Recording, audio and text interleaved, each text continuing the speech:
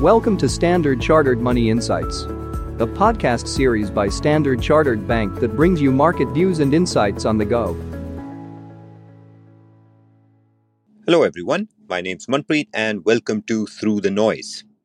Now, it's been an interesting week, of course, for bond yields. A week ago, regular listeners will recall we published our global market outlook, which we entitled The Big Bonds Debate. And since then, over just a few days, we've, of course, had a key set of central bank meetings and a sharp drop lower in the US 10-year bond yield. So, of course, as far as financial markets go, that is one key cornerstone variable. So to discuss what that means and what implications that has for other major asset classes, today we're joined on the podcast by Rajat Bhattacharya, who runs macro strategy at the CIO office and is a familiar voice, of course, to regular listeners. So to jump right in, welcome Rajat. Thanks for joining us today. Now, as I said in the introduction, we've had a couple of key central bank meetings this week. The Fed message seemed to almost mellow somewhat, while the Bank of Japan seemed to delay or at least soften its policy of pulling back from yield curve control. So starting with the Fed first, can you help walk our listeners through some of the key takeaways? Sure, Manpreet. As you say, let's start with the Fed. So, as expected, the US Central Bank held rates for the second straight meeting at a 22-year high of around 5.5%. Now, Chair Powell's tone, as you said, at the post meeting press conference was unmistakably mellower than before. Now, Powell stressed that the risks around the Fed doing too much or too little to fight inflation were more balanced now. Indeed, if you see the data, US core PCE inflation, which is the Fed's preferred measure of inflation, is likely to fall below the Fed's own 3.7% year on year estimate for the fourth quarter. It's worth remembering that the Fed's this measure of inflation has already slowed to 3.7% in September, with base effects likely to drag it lower in the fourth quarter. Now, Powell's comments, which followed a similarly milder tone from ECB President Lagarde last week, and the Bank of England's Governor Bailey this week, after the UK Central Bank also held rates for the second straight meeting, suggest the world's major central banks are done with hiking rates in this cycle. Markets have also pared back expectations of another rate hike by the Fed and the Bank of England, and have started to actually price in rate cuts by the ECB from April. Okay, thanks, Rajat. But what about the Bank of Japan? What do you make of that meeting, considering they seem to be going arguably a little bit in the opposite direction? Yes, sure. The Bank of Japan, as markets were expecting it to be hawkish, right? So it's as you say, it's in the opposite end of the spectrum from the versus the Fed or the ECB. But there too, the Bank of Japan also appeared less hawkish than what the markets were expecting. It left its short-term policy rate unchanged at minus 0.1%. So they are still negative there, while redefining their 1% target on the 10-year Japanese government bond yield as an upper bound reference rate instead of a rigid cap.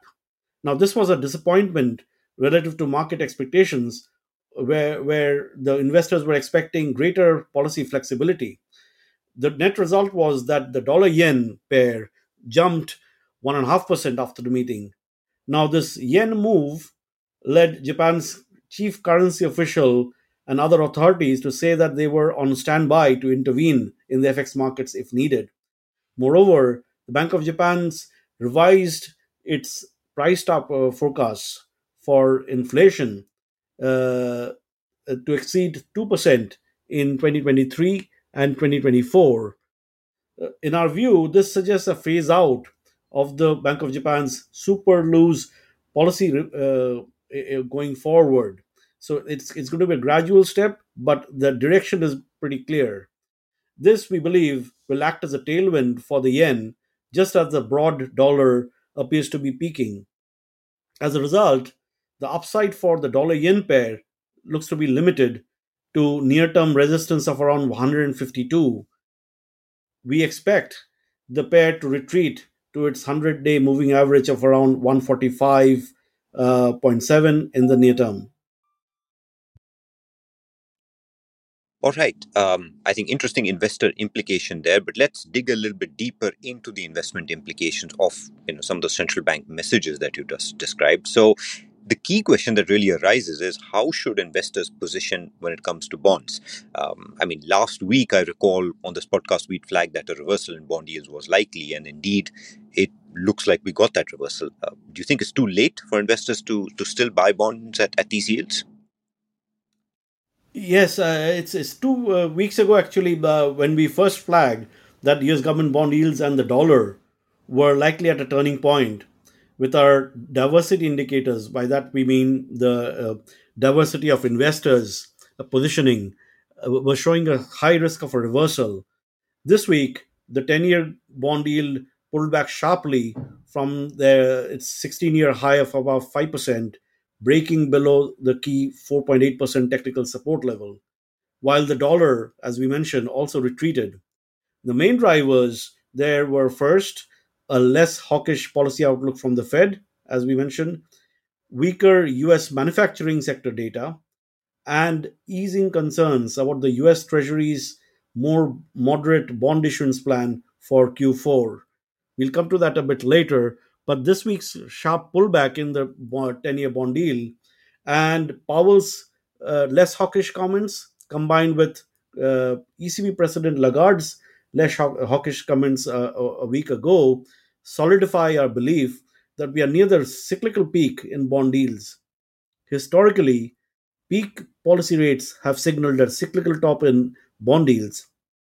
All of this means that a 3 month target of the 10-year US government bond yield remains unchanged at around 4.25 to 4.5%, which is around 30 to 40 basis points lower than where we are today. We would continue to use the opportunity to add exposure to US and European government bonds, especially since we see over a 6 to 12-month period, we see those yields falling even further. Okay, I think that's a clear sort of message when it comes to bond investors. But listening to everything we just discussed, the obvious question on the mind of equity investors is if bond yields indeed are turning, does that make a year-end equity rally more likely?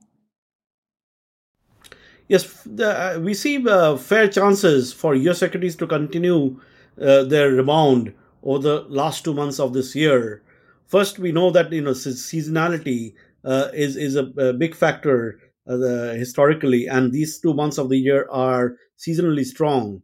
And then we see the corporate earnings. The third quarter US corporate earnings have been strong.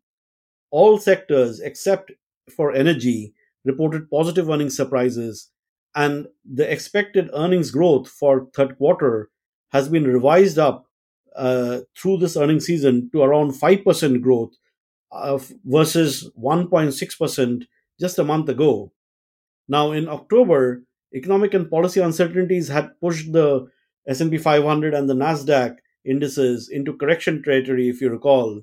By that we mean those both those indexes pulled back almost 10% from the peaks in mid-July. However, over the past 10 years, if you see what happened, such instances of have coincided with invariably coincided with light investor positioning, as is the case today. Historically, this has provided a good base for market rebounds, at least for the short term. For a more sustainable rally, however, upward momentum on long term bond yields must abate. Encouragingly, as we mentioned, the US 10-year government bond yield has softened significantly this week. And then we have the equity markets have witnessed some stock buying from fast money discretionary funds, and there could be follow through if the 10-year bond yields were to stay below the critical resistance of 4.8%. This would lend a tailwind to growth sectors of the US stock market, especially technology and communication services. All right, thanks, Rajat. I think that's all we have time for. So we'll bring the conversation to an end at that point. Thanks, Rajat, of course, for your time today. As usual, if I can maybe just recap the top three takeaways from a market perspective. First, of course, is I heard that, of course, it's still not too late to buy bonds, even though yields have pulled back a little bit from their recent peaks. Second, of course, if anything, those cap bond deals improve the prospects for an equity market rally. Though, of course, as in the US, it will be technology and communication services, which might benefit the most if the rally is driven by lower bond yields. And third, given what we got from the Bank of Japan, the dollar yen upside is likely capped. So in the short term, at least, a move back towards the 100-day moving average, just above 145, is likely on dollar yen. So thank you, Rajat, once again for joining us today. And thank you, listeners, for taking time to listen to us. We wish you a great weekend ahead, and we look forward to speaking with you again next week. Thank you for listening to Standard Chartered Money Insights, a podcast series by Standard Chartered Bank.